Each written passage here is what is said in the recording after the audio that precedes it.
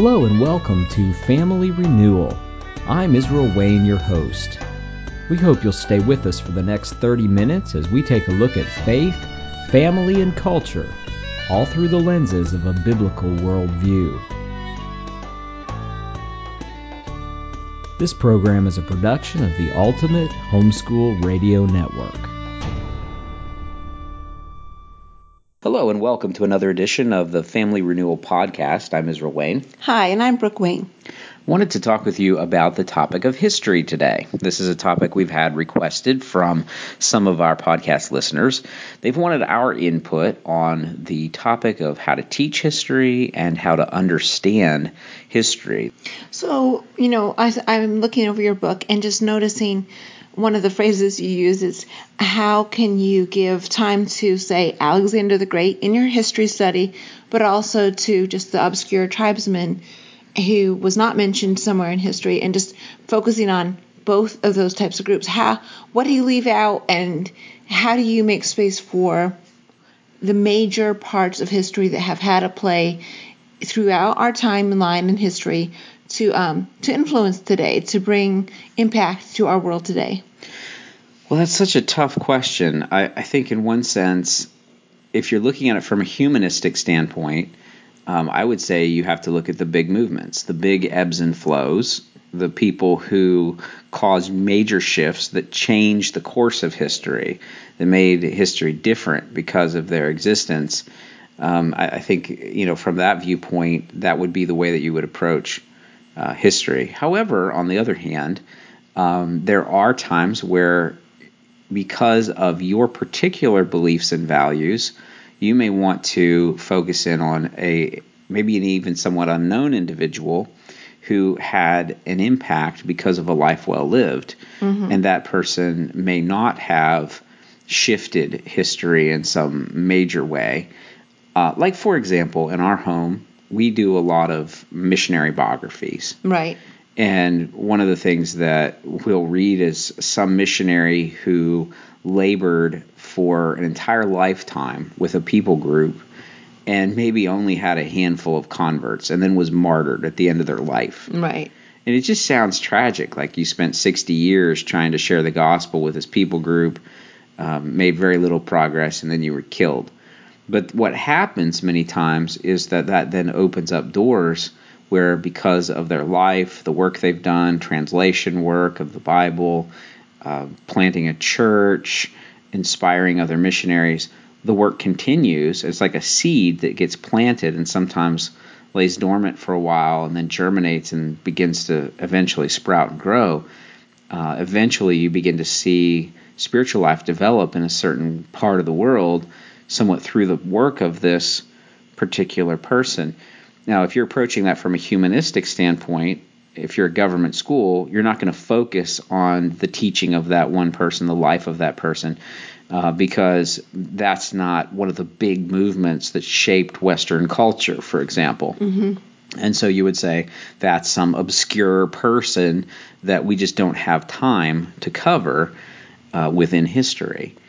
But I think that you're always going to leave something out. You can't teach everything. And so my view is this is a decision that really needs to be made by parents, not by bureaucrats.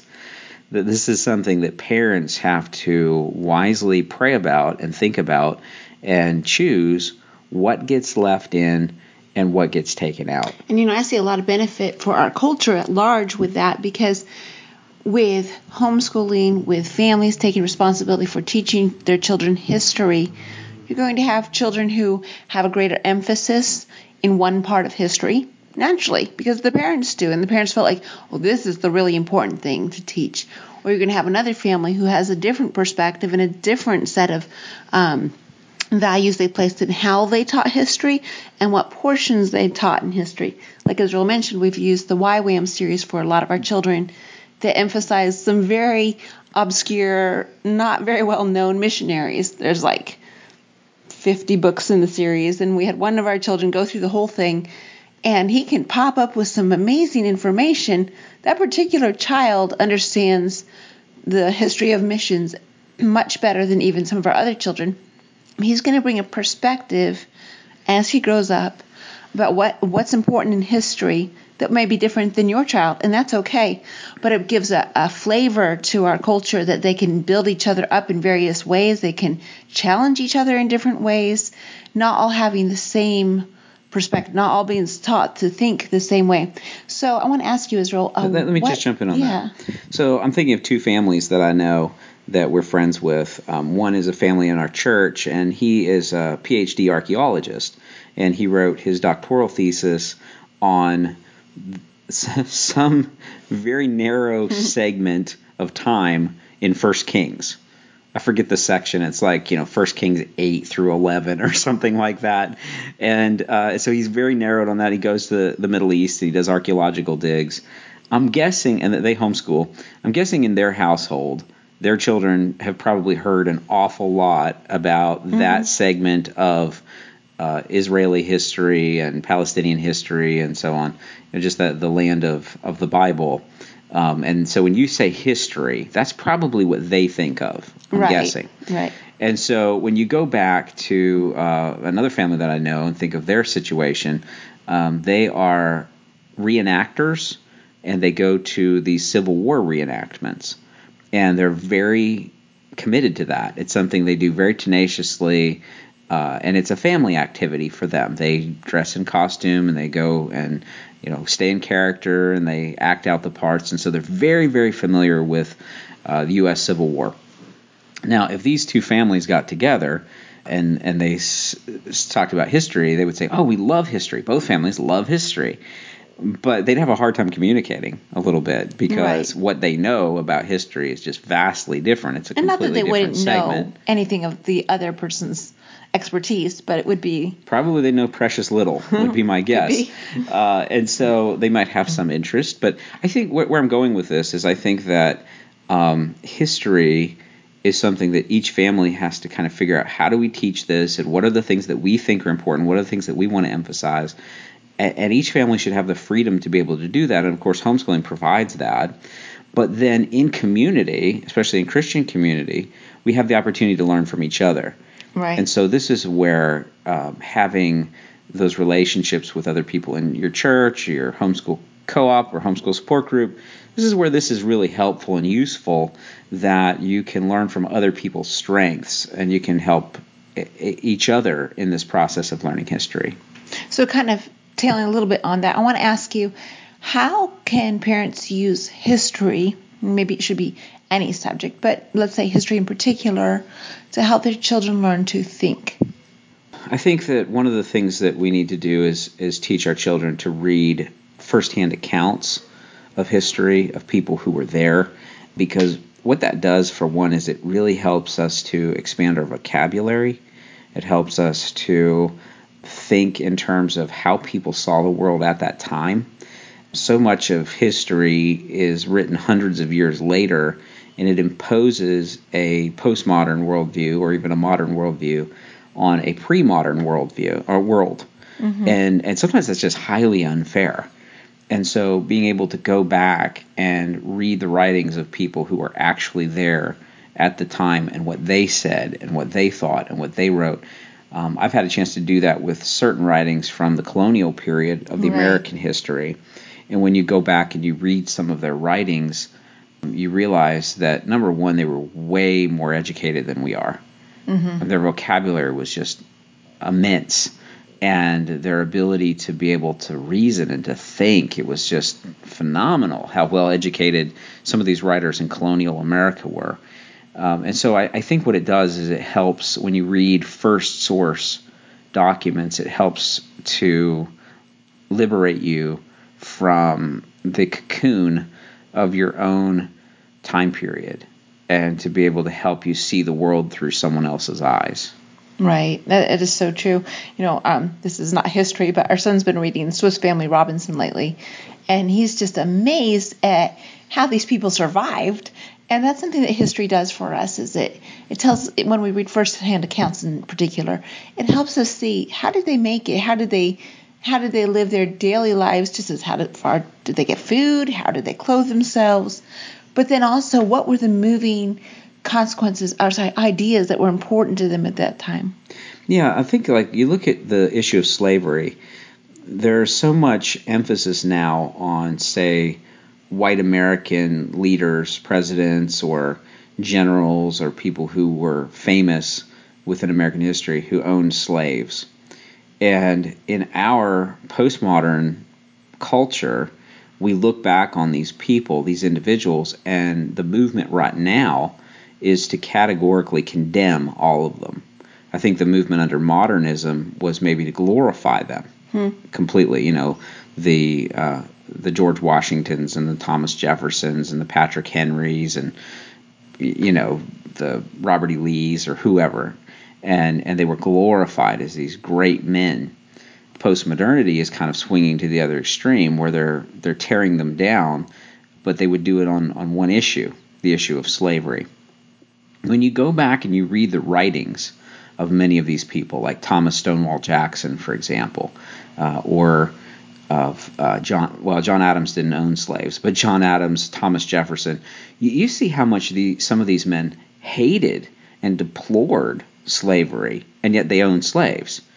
And many of them wrote about it being a vicious evil and how it was something that was a blight on society and how it needed to be eradicated. And Thomas Jefferson sought to eradicate slavery at several points, and yet they were caught within a cultural context where they didn't know how to easily extract themselves from their current cultural situation. And I think it's important for us to keep that in mind and to keep this tension that there were men who did great things and were truly great men of history in one sense, yet they were also imperfect, they were flawed, and then some of them, it's not easy to put them into a tidy little category. Especially you look at someone like Stonewall Jackson, the Southern general who fought for Virginia. He deplored slavery. He hated slavery. He actually started a Sunday school for black slaves to be able to teach them the gospel. He was a Christian man who wanted to see slavery eradicated. And people say, well, how could you fight for the South in the Civil War if you wanted to see slavery eradicated? Well, these are the tensions that these men lived with, and I think it's important to go back and read their own writings, to read their own words, if you really want to understand the complexity of the issue. And you think about it today in some of the things that we're involved in. I just wonder how harshly our age will be judged by future generations when you look at the issue of abortion, for example, and how many Christian women that are maybe even prominent Christian leaders today, will it come out later that they had abortions? Right. Or people will say, how was it that the Christians of this age just sat by idly and did nothing about the abortion crisis? Or, you just think about social ills and social evils that happen within our time and within our time period. I think we can be very harshly judged, perhaps, in history because people don't really understand what it's like to live here in this time and in this culture. Why don't we just eradicate abortion? Well, it's difficult, isn't it? I mean, there are many of us as Christians and conservatives, we hate abortion. We don't want to see abortion. And yet, how do we just rid our country of this evil? I think the slavery issue was very similar to this. I talk about this a lot more in more detail in my book, Education, Does God Have an Opinion? I encourage you to check that out at our website, familyrenewal.org. And we want you to sign up on our email list so we can keep in touch with you and let you know when we're coming to your area to do an event. It's familyrenewal.org/subscribe. /subscribe, and we want to make sure that you also subscribe to this podcast if you haven't done so that you'll get updates whenever we do a new episode. You'll be alerted and you can listen in. We thank you so much. We appreciate your support of our ministry. We hope you'll join us on Facebook. We have a couple pages. We have facebook.com/Family Renewal and also /Israel Wayne Author. I am on Twitter @Israel Wayne. And we hope that you will continue to read and listen to the materials that we have because we think they'll be of benefit to you. If you haven't done so, one more thing comes to my mind is go to our website, to our blog page, which is familyrenewal.org/blog. I don't think I've mentioned that before on the podcast, but we do have a blog, and we write articles on there, and they're all free. So please check that out. Until next time, thank you for listening. Goodbye. Thank you for listening to this audio presentation. For more information on Family Renewal, the writing and speaking ministry of Brooke and Israel Wayne, please visit familyrenewal.org.